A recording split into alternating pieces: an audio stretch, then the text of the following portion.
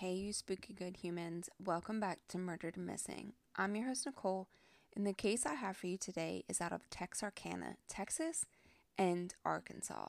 That's right, it is spanning across two states sharing the same name, Texarkana. We're going to be discussing the Texas Moonlight murders. It's sometimes referred to as the Phantom Killer or the Phantom Slayer. This week's episode will have a heavy, and I mean heavy, trigger warning as we talk of extreme physical violence and sexual assault. Listener discretion is heavily advised. These brutal killings inspired the 1976 film The Town That Dreaded Sundown, in which the killer donned a white mask and hunted down his victims on remote lovers' lanes.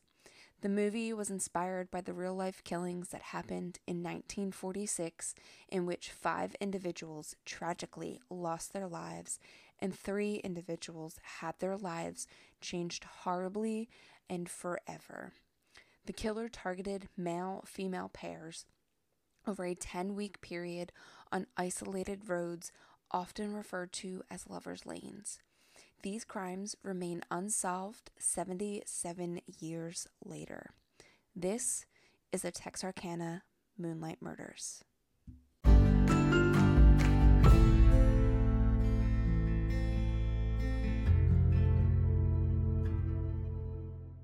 The first attack occurred on February 22nd, 1946. Jimmy Hollis and Mary Jean Larry were on a double date that evening with Jimmy's brother Bob and Bob's girlfriend.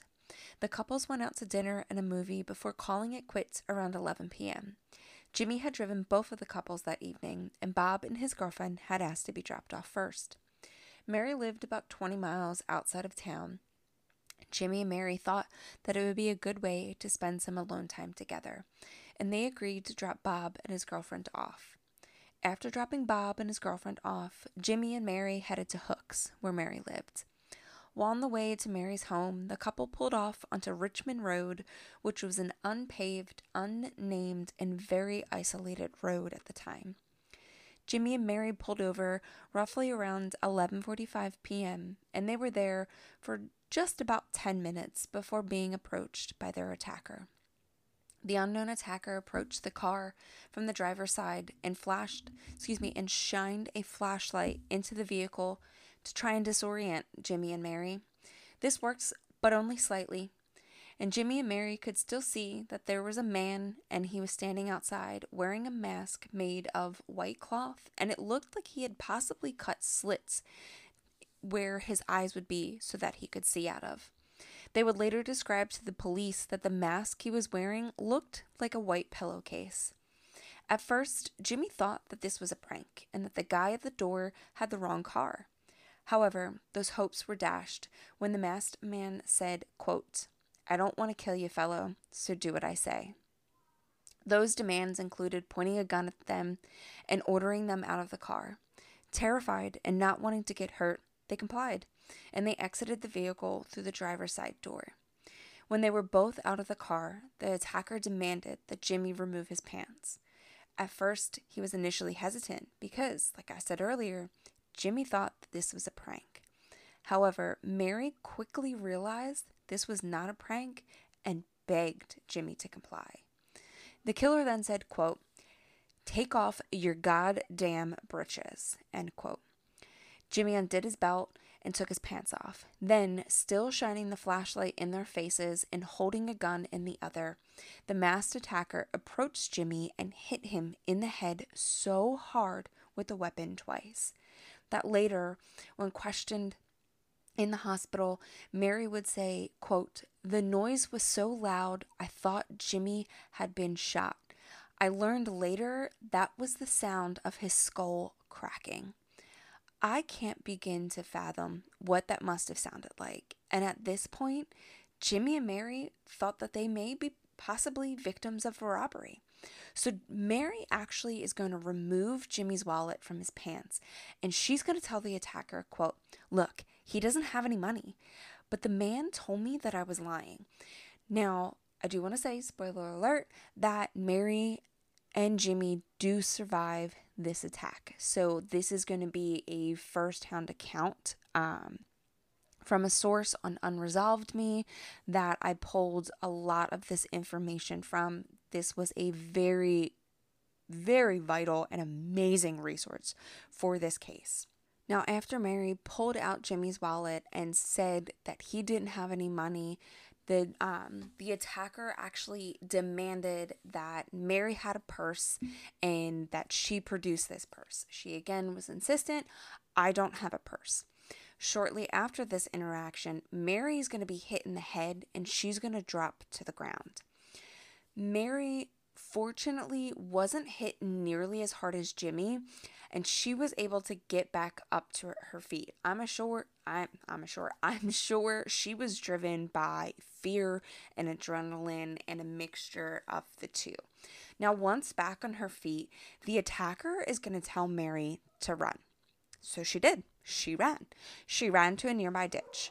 But the attacker is going to yell at her and tell her to keep running up the road, running away from him, away from Jimmy, and away from the safety of the tree lines that was on either side of the road. He was driving her out into the open where he could see her and where he could hunt her. Now, while running for her life, Mary's going to spot a car up the road. She's going to run for it, and she's going to hope that there is someone in that car. But those hopes were dashed when she got closer and realized that the car had been parked for a while. It was cold, and there was nobody in sight. Now, at this point, the attacker is going to catch up to her, and he's going to demand to know why she ran. Dumbfounded, Mary's going to tell him, it's because you told me to. He's going to deny that, call her a liar, and then shove her to the ground. Now, this is where the heavy trigger warning is going to come in for the sexual assault. So once on the ground, he's going to begin to sexually assault her. Mary said she isn't sure how long the assault went on, but she does remember this piece of trash being scared off by approaching headlights. So this car is approaching, and this trashy, scummy piece of garbage human being is going to run off into the trees and disappear into the darkness. Now, during the assault on Mary, Jimmy's actually going to regain consciousness. He's confused, he's severely injured, and he's going to struggle to get up to his feet and just try and figure out where he is. At some point during this, he's going to notice that Mary and the attacker are missing.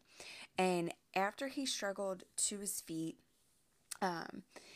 he is going to go and try and find Mary. And he manages to walk to Richmond Road, where thankfully that car who scared off the attacker is the one that he sees. And he's able to flag this car down. Now the driver of the car agrees to help and is going to drive away, leaving Jimmy there. He's going to drive to a funeral home, and they're going to call the police.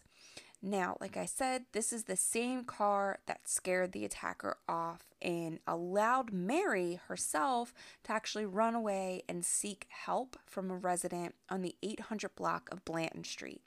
Now, within 30 minutes of the first call, the Bowie County Sheriff's Office was on the scene. They have been described in some source material as eager to learn more about this attacker who, quote, disappeared into thin air. Police initially suspect that this attack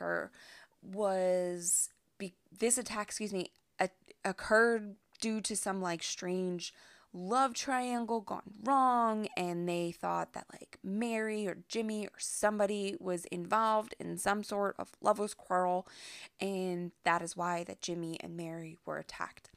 However, they don't realize that this is only the beginning of a series of attacks that would terrorize the small, quiet town of Texarkana, spanning 2 states in 10 weeks. After police arrive on scene, Mary and Jimmy would be taken to the hospital. Mary was released the following day with just minor head wounds, in what I can only imagine as emotional, mental, and physical trauma from the attack, from watching Jimmy be assaulted, and from her own sexual assault. The same couldn't be said for Jimmy, though. Jimmy is going to remain in the hospital for almost 2 weeks with multiple skull fractures, and during his stay in the hospital, he would struggle to remain conscious, but when he did, he would eventually tell the sheriff's office that the man who attacked them was white and around 30 years old. However, Mary would tell police that she believed the attacker to be African American and in his late 20s to early 30s. One thing that Jimmy and Mary both agreed upon, though, was that the attacker was tall. Now, I want to note that the fact that neither Jimmy nor Mary can describe what their attacker looks like does not surprise me. Encoding memories during high stress is almost impossible to encode those memories correctly. I am studying faulty eyewitness testimony as my research paper throughout getting my master's degree, and faulty eyewitness testimony is not as eyewitness testimony is not as reliable as we have been led to believe. When we are under a copious amounts of stress, like Jimmy and Mary were that night, there is going to be some memory encoding gone wrong, and I do not fault either one of them for not being able to describe their attacker. The stress and the trauma that these two went through, I can't even begin to fathom. And in 1946, police didn't know that eyewitness testimony was faulty. Heck, even now they don't believe that eyewitness testimony is as faulty as we're starting to see that it is. Now, at first, police are really going to rely heavily on this lovers quarrel, lovers triangle type thing, and they're going to think that one of the other, so either Jimmy or Mary, is lying to protect either the other person, their other lover, or somebody. Police think that Jimmy and Mary know their attacker. And it would be months before the police would finally link the attack on Jimmy and Mary to a serial killer terrorizing the Texarkana countryside.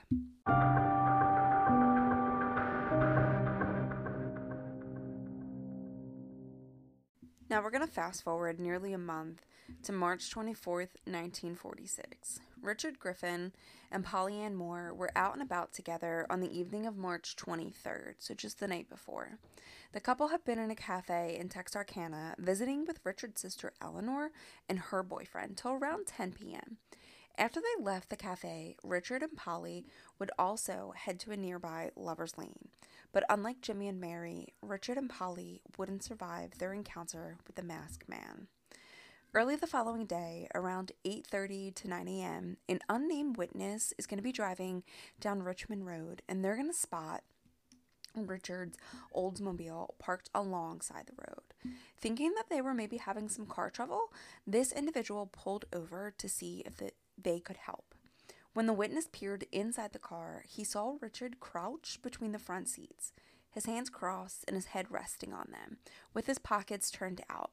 And in the back seat, Polly was face down and her pockets were also turned out. The witness initially assumed that Richard and Polly were asleep. However, upon closer inspection, this witness would soon find out just how wrong they were. They would notice blood all over the inside of the car, prompting him to alert the authorities. Now, once the Bowie County Sheriff's Office arrived on scene, they would learn that Richard and Polly were shot to death execution style. Sheriff Presley and Texas City Chief of Police Jack Runnels were the first on scene. During the initial investigation, police would find a patch of soil soaked in blood about 20 feet away from the car, and this led police to believe that Richard and Polly were shot outside of the vehicle and then dragged back into the car, and their bodies were then staged. However, a blood test would later confirm that it was Polly who was actually shot outside of the vehicle and Richard was shot inside. I don't know how blood testing was back in the 1940s. I'm thinking maybe they were able to do like typing where like A negative, B positive, things like that. And then they were able to link the type of blood it was to either Polly or Richard. Um, I'm not sure. I don't know. I'll have to look that up though. So, like I said, Polly was then staged inside of the vehicle and Richard was shot inside the vehicle. Now, blood is going to be found all over the running boards inside of the car. It's going to be running out of the door and then pulling underneath of the vehicle. And the bullets used in this attack were a .32 caliber, and police suspected that those bullets came from a Colt pistol.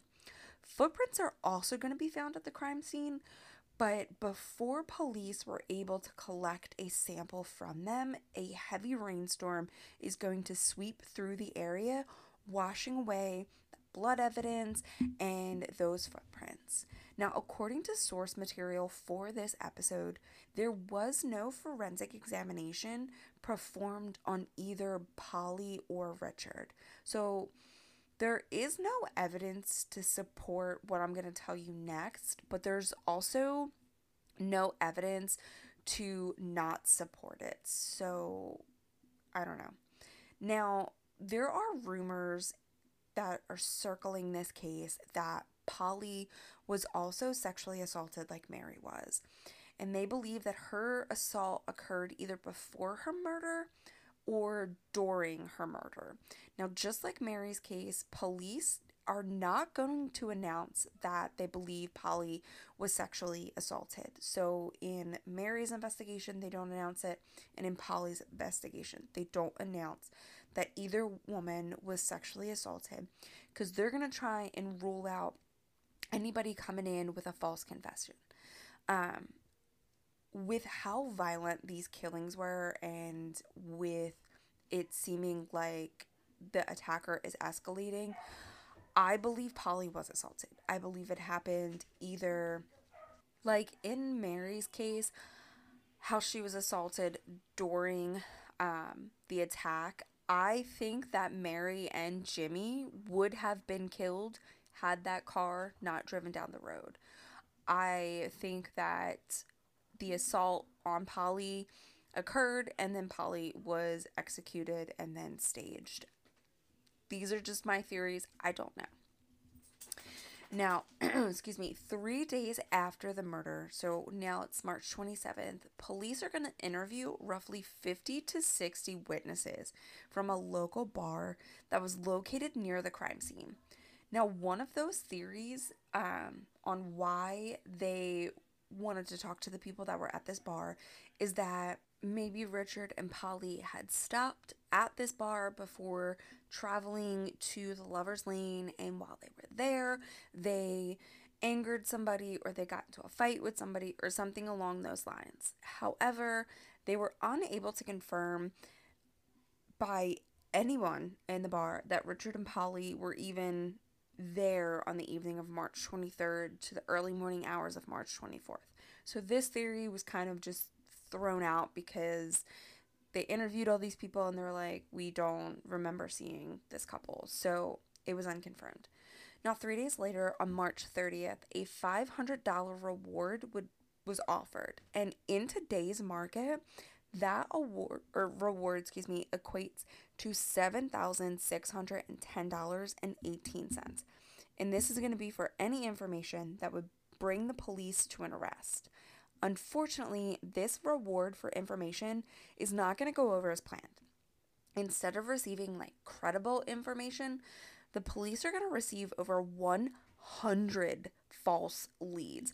And early into the investigation, the police are going to arrest 3 individuals who they believed were like top suspects. They believed that one of these guys was going to be good for it.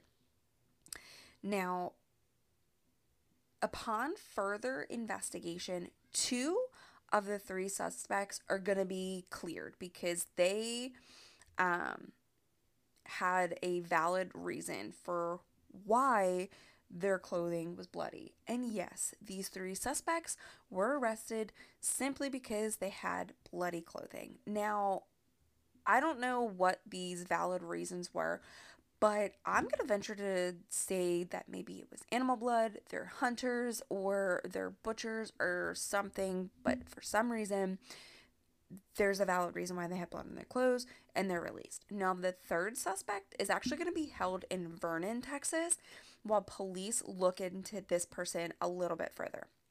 This suspect, though, is going to eventually be cleared of any involvement in the crimes.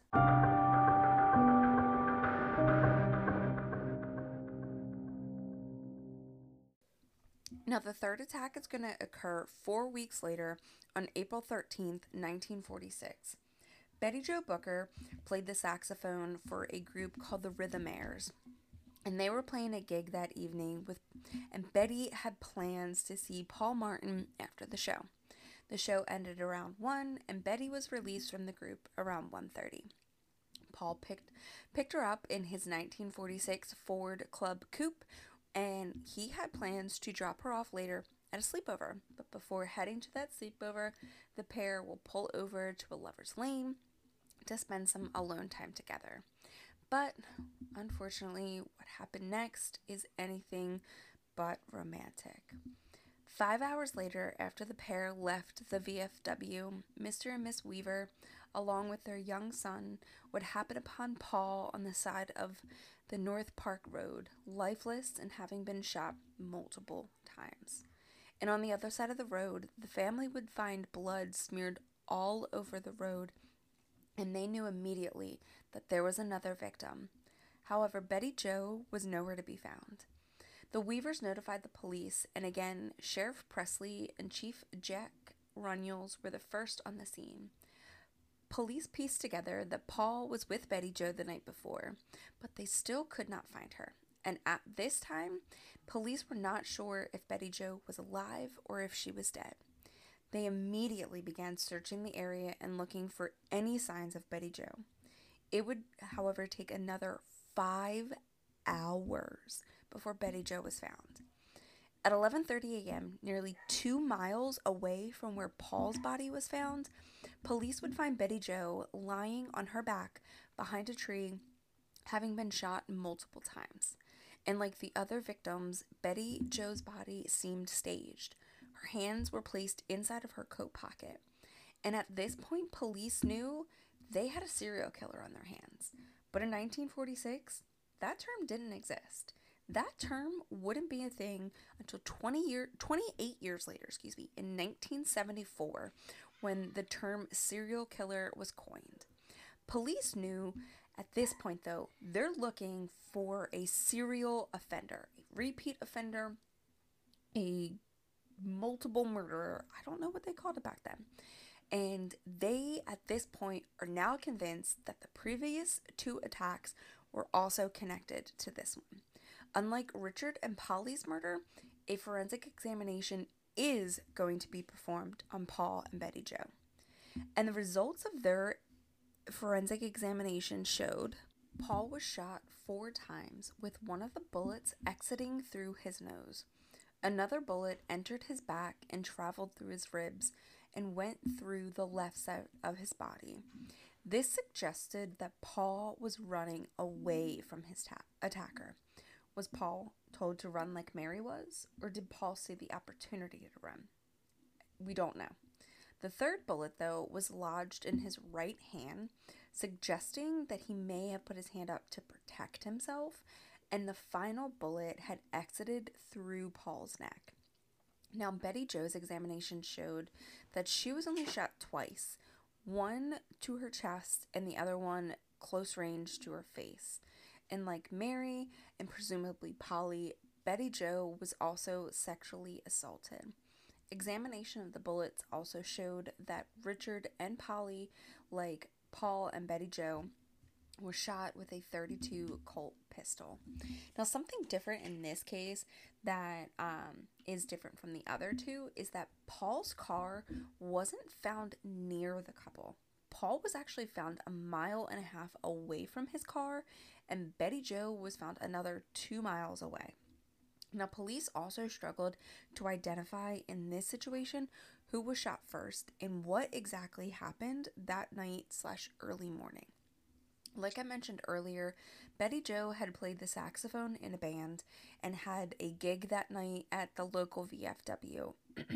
Now, police discovered that her saxophone was missing, and they initially believed that maybe this was a robbery gone wrong. And while Sheriff Presley handled the murder investigations, the Texas City Police Chief Jack handled the missing saxophone case. I think it's Runnels. Now, a week later, on April 25th, a man in Corpus Christi, Texas, is going to try and sell a saxophone at a music store. And during this interaction, the employee is going to note that he seemed nervous, he's kind of jittery, and just acting a little strange. So he's going to tell his manager about this interaction. And the manager's going to come out and confront the guy about the saxophone.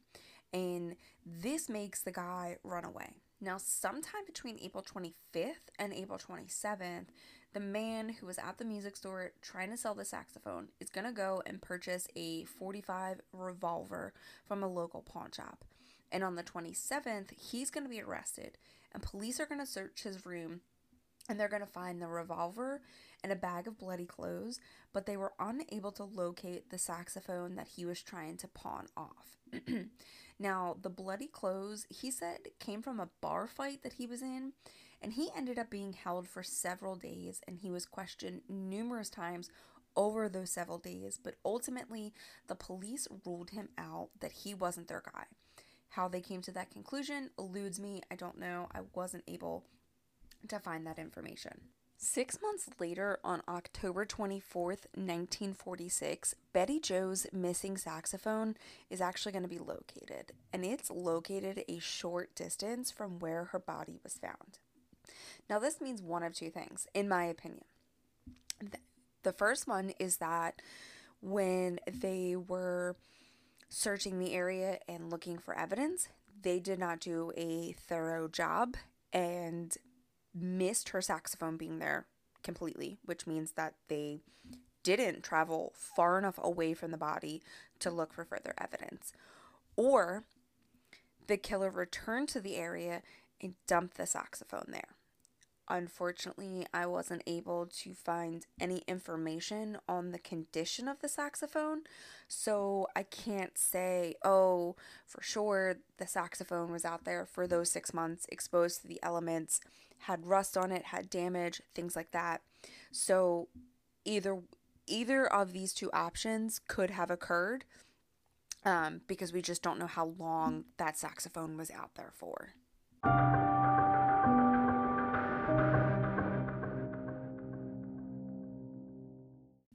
The final attack is going to occur on May 3rd, 1946. And it was a Friday night, and it started off like every other Friday night for Virgil and Katie Starks. Now, Virgil and Katie are going to be the only married couple that are going to be targeted in these attacks. And they're going to be the only couple who was not targeted in a car. Now, Virgil was a farmer, and he often worked late into the evening, and this night was no different. Virgil arrived home around 9 p.m. and he turned on his radio to listen to his favorite radio show, and he sat down in his favorite chair in the sitting room of their home. And after greeting Virgil, Katie had decided to retire to the bedroom where she had changed from her daily clothes into her night clothes, and she lay down in bed. Now, while lying down, she heard some commotion, which she initially believed was coming from the backyard.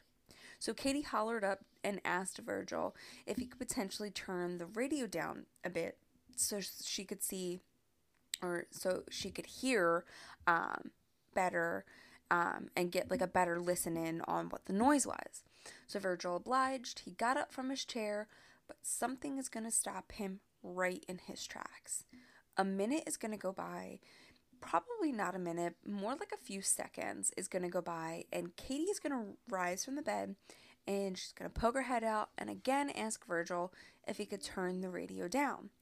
but she heard later what she described as glass breaking at this time, and she's gonna rush out of the bedroom to the sitting room where she's gonna see Virgil standing up just before dropping back down into his armchair. So Katie noticed Virgil's face was covered in blood and soon realized that he had been shot. At this point, though, it's unclear to Katie just how many times he was shot. And unbeknownst to Katie, the shooter was standing just outside her home, waiting and watching. Now, Katie is going to rush to Virgil's side, and she's going to be hit with the crushing realization that her husband, her childhood sweetheart, was dead. Katie is then going to run over to the phone to try to call the police, and she's going to pull the wall crank on the phone 2 times before the killer is going to shoot her. Katie's going to be hit from behind by the first bullet. It's going to enter through her right cheek and exit from behind her left ear. And the second bullet is going to hit her just below her lip. It's going to break her jaw and shatter several of her teeth. Now, this bullet is actually going to lodge under her tongue. And somehow, Katie is still alive at this point. She's been shot in the face essentially 2 times and is still alive. She's crippled by fear and what I can only describe as unimaginable pain. Like, I can't even begin to fathom the pain and the fear that this woman was going through at this point.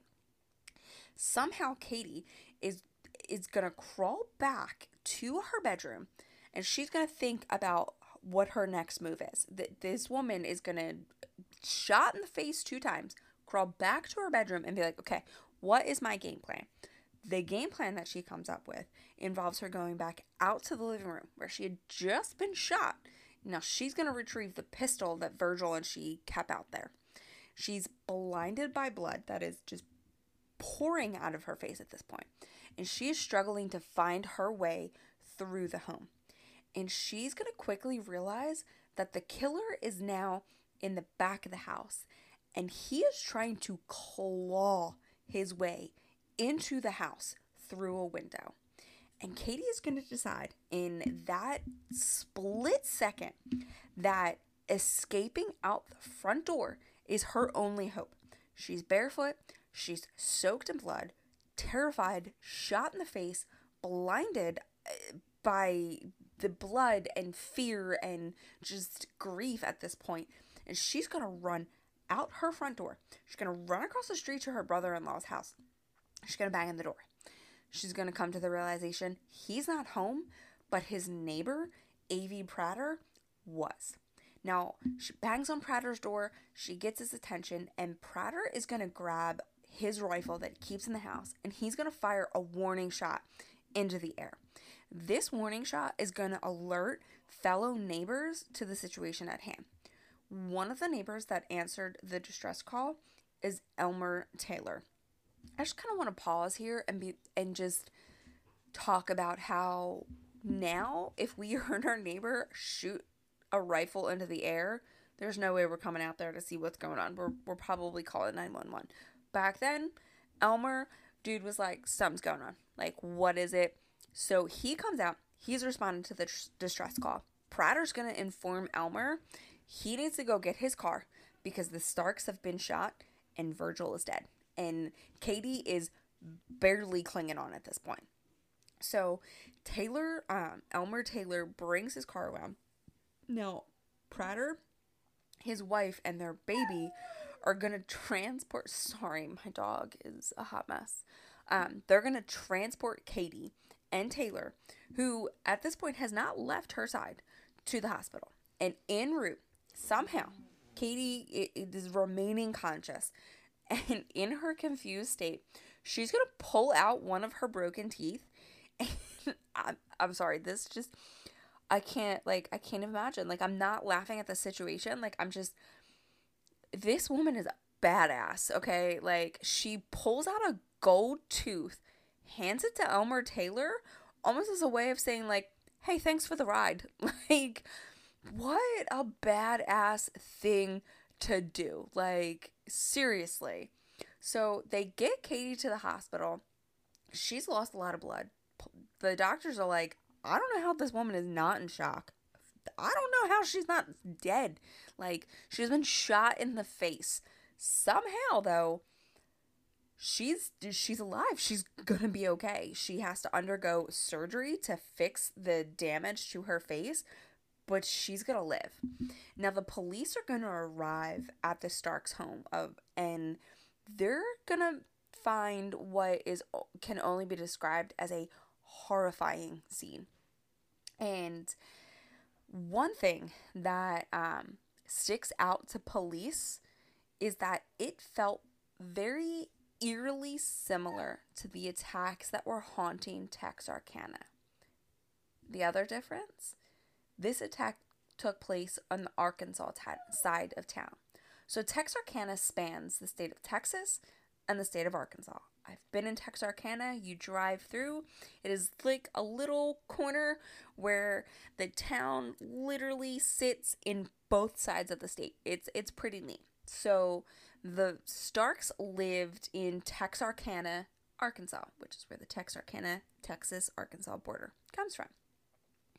So at this point, they don't realize that there have been other attacks until Captain Gonzalez of the Texas Rangers gets involved. And so he's working, Captain Gonzalez is actually going to work with the Arkansas State Police and Sheriff Davis from Miller County, which is in Arkansas. And some of the initial investigators on scene at the Stark residence are going to describe it as having a river of blood in their home.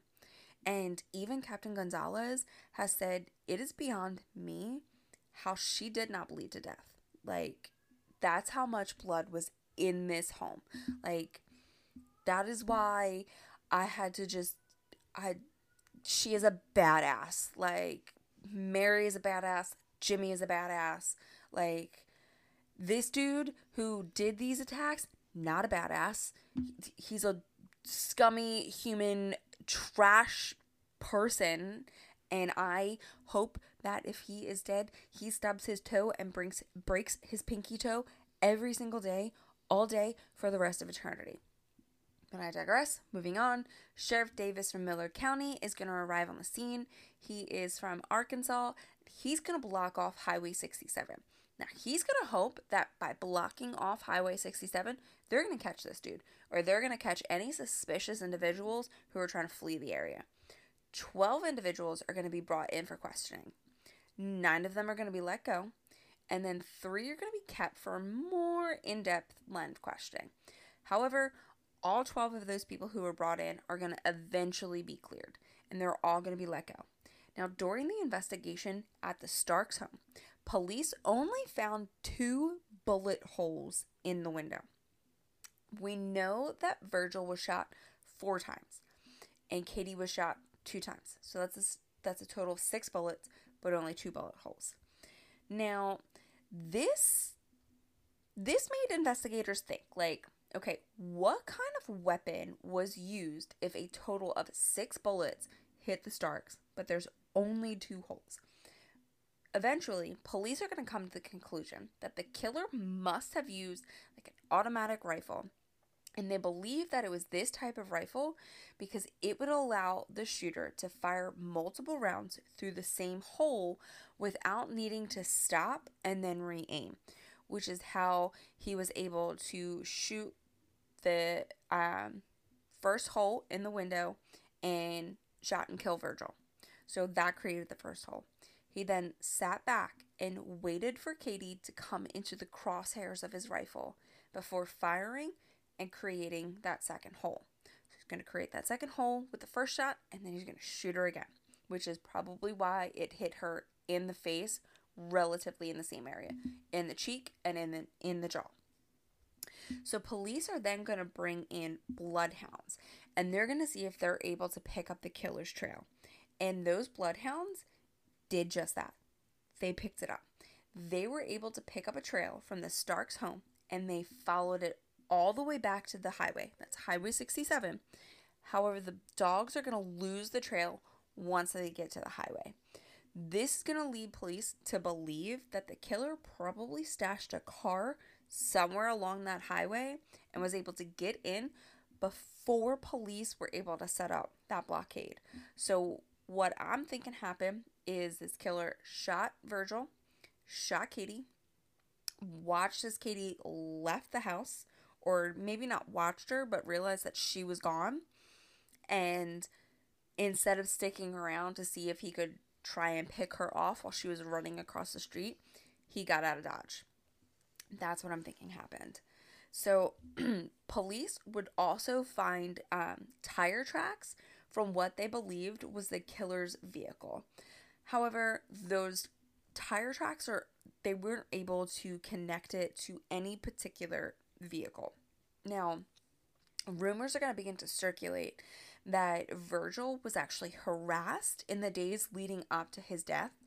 But when police spoke with Katie when she got out of surgery, was starting to recuperate, she dismissed those rumors and said that there had been nothing in the days prior that would have even remotely led to somebody wanting to kill her husband and to shoot her. She's like, absolutely not. That did not happen. Now, Sheriff W.E. Davis is going to tell the press during this investigation, quote, "This killer is the luckiest person I have ever known. No one sees him, hears him in time, or can identify him in any way." This then leads the press to calling him the Phantom Killer. Now, on March 29th, 1946, the Texarkana Gazette is going to publish a story. And in that story, it's going to feature the flashlight that was actually found in a bush underneath the window of the Starks' home. So, first attack on Mary and Jimmy, there was a flashlight. Don't know if the flashlight is the same, but the photo that was published in the Gazette is going to be the first ever colored photo. And in that photo, it is going to show how the flashlight was painted red on both ends, which that particular style of flashlight was rare for the area at the time. So police were then able to determine that there was a very limited amount of this style of flashlight that was sold in the Texarkana area. And they hoped that by releasing this colored photo, which was like revolutionary for 1946, that they would be able to gather some leads of who may have purchased the flashlight, or if you were like, oh, that's my flashlight, but I let, Billy Joe or Bobby Sue or somebody borrow it. So like they were hoping that somebody somewhere would be able to be like, oh, that's my flashlight. Here you go, Or my neighbor has a flashlight like that. I went to borrow it and it's missing. But that didn't happen. Now, 3 weeks following the shooting of Virgil and Katie, the flashlight is then going to be sent to Washington, D.C. to the FBI crime lab, where they're going to perform fingerprint testing on it, but those yielded no results. Now, following Virgil's murder, the Texas Rangers and the Arkansas State Police are going to get additional resources to help in their pursuit with the killer. Now, Austin, Texas is going to send two-way radios and a mobile radio station that is going to allow officers to talk with each other in different locations. And at this time in 1946, that was state-of-the-art.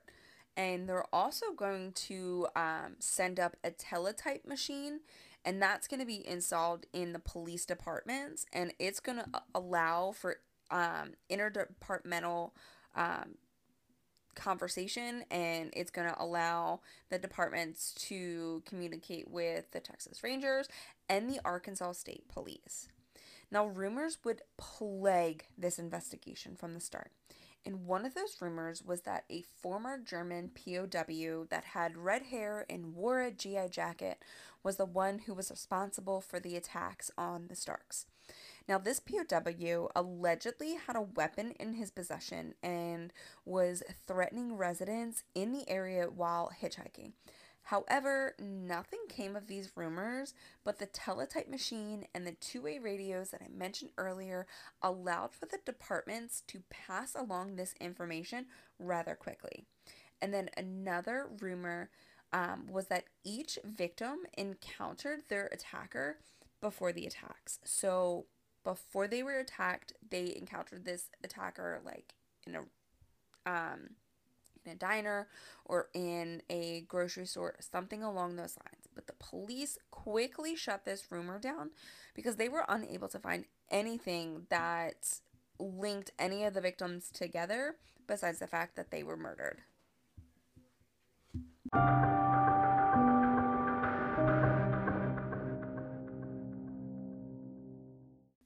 Prior to these murders occurring, residents of the sleepy Texarkana town didn't lock their doors.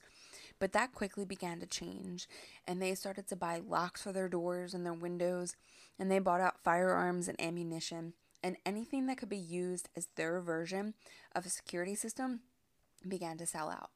This town went from one where they would leave their doors open and unlocked and their windows open to now propping chairs and other things against the doors and windows to alert them of anything that goes bump in the night. Through the course of this investigation, nearly 400 people were arrested and questioned regarding the murders and attacks. Another prominent suspect that a lot of theories kind of circle around was a University of Arkansas freshman who committed suicide 2 years after the murders ended. And in his suicide note, he actually confesses to the murders, but his confession was eventually discredited and believed to be false. And my heart aches for his family, and I am so sorry. And another suspect that police kind of thought maybe that he was good for it was a man from Los Angeles who committed the crimes while he was in a coma. So police thought that this guy who was from LA committed these crimes while he was in a coma. Yeah, I don't really know. I couldn't find much other than that little blurb. It doesn't make sense because the man was in a coma, so I don't know. However, the final person that I want to talk about, it seems like the overwhelming majority consensus seems to think that this guy is good for the crimes. Even his wife believes he's responsible for the murders. Now, his name was Yoel Swinney, and he was a local resident of Texarkana. And he was actually arrested in 1947 for grand theft auto. And Swinney he popped onto police radar after Arkansas state troopers had put together that a car was stolen on the night of each attack. So when the first attack occurred, a car was stolen. That car was then abandoned. So every time a car would be stolen, attack would occur, and then it would be abandoned, and then another attack would occur with another car being stolen. Now, Swinney was also driving one of the cars that had been stolen the weekend that Richard and Polly were murdered. And Swinney's wife, Peggy, is the one who actually implicated her husband in the murders. So she goes into great detail describing the murders of Betty Jo and Paul. So she went to police and said that her husband was good for it. He did it. Here's how I know. She's eventually then going to kind of recant in the sense of she doesn't fully recant her confession or not really confession, but she doesn't recant her statement, but she does start to tell conflicting statements to the police, and then she changes her story completely and altogether. Now, police have no physical evidence to tie Swinney to the murders, and Peggy is then going to invoke her right to not testify against her husband. So, Swinney is never going to be charged with the murders. I think Swinney is probably good for it, and Peggy is terrified of him. I think that's my thoughts. I don't know. Now, Swinney is actually going to be sentenced to life in prison for repeatedly stealing cars. But he's going to be released in 1973, and he's eventually going to pass away in 1994 without ever admitting to committing the murders. And in 2014, James Presley wrote the book The Phantom Killer, Unlocking the Mystery of the Texarkana Serial Murders, the story of a town in terror. And in that book, Presley lays out what he says is enough evidence to prove that Swinney was responsible for the attacks and the killings. However, others that lived in Texarkana during the time or live there now, and even investigators, remained unconvinced that Swinney is responsible for the killings. And they think they don't think Swinney is good for it because in 1948, Virginia Carpenter would go missing, and many believe that her disappearance was the work of the Phantom Killer, but Swinney was already in prison, so it couldn't have been him. However, I don't think Virginia Carpenter is tied to the Phantom killings because one, she's solo, and two, she was never found. From my research, it doesn't look like she was ever found. And from everything that I've read, it doesn't seem like she was with a gentleman at the time of her disappearance. So I don't think her disappearance and probable murder is the Phantom Killer, but it could be a copycat or something along the lines. Now, in 1999 and in 2000, an anonymous woman, is going to contact family members of the victim. So of like Betty Jo, Paul, Jimmy, Mary, Virgil, Katie, and Polly and Richard's family. And they're going to apologize for what their father has done. Now, Swinney doesn't have a daughter, so many don't think because of this apology that he is responsible.